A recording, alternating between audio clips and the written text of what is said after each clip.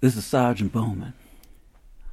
One of the peculiarities of being in the mountains is you start getting lost. Not lost in terms of where you've been or where you want to go. Not lost in terms of losing your mind or not knowing who you are anymore. You start getting lost with the way the sun go up and the way the sun come down. You start getting lost seeing the moon rise up high over Unicorn Peak. You sort of get lost when you see that swirl of stars rolling up the side of the sky and rolling down again, the way the wind come up at dusk or at dawn. You get lost all in that, and you realize there's some things in this world you can't put in a clock or a calendar. And so I realized after the time I've spent in Yosemite that there's a different sort of time. And because I ain't quite figured out what that time is, I'm just going to call it Yosemite time. With Yosemite time, you wake up when the sun come up.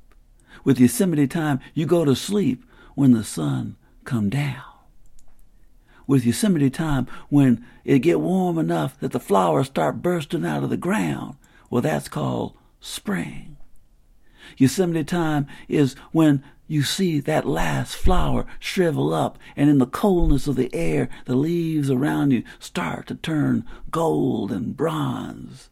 Well, then that's the fall. But all these things, it's hard to put on a calendar or on a clock because they may not happen at the same exact moment the following year or the year before that. So it makes you look at when something happens as much as you look at and think about why something happens. You don't have thoughts like this when you're in a city, when there's a steeple above a church and a clock ringing the time of day.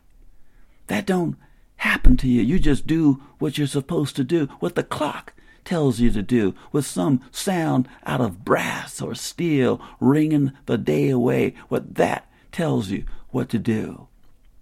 Mountains don't tell you what to do. And so what I realized on these patrols in the high country of Yosemite, that Yosemite never tells you what to do, but it can make a strong suggestion. And that suggestion is in how those leaves of those trees start to shrivel from the coldness of the mountain air in September and October. Or when that rain that's coming down ain't rain no more. It stings when it hits your skin. That tells you it's time to get out of the high country, or that time is drawing near. But you cannot mark it on a calendar until it's history. And you never know what each day and what each night might bring in the time between the rising and the falling of the sun. So there's a lot to get lost in when you're in Yosemite. Not just the mountains, not just some canyon, not just being alone at the edge of the world. When is a place in the mountains, and you can get lost in that when, in that time, which is its own kind of space. So I know I've been here for over a year now.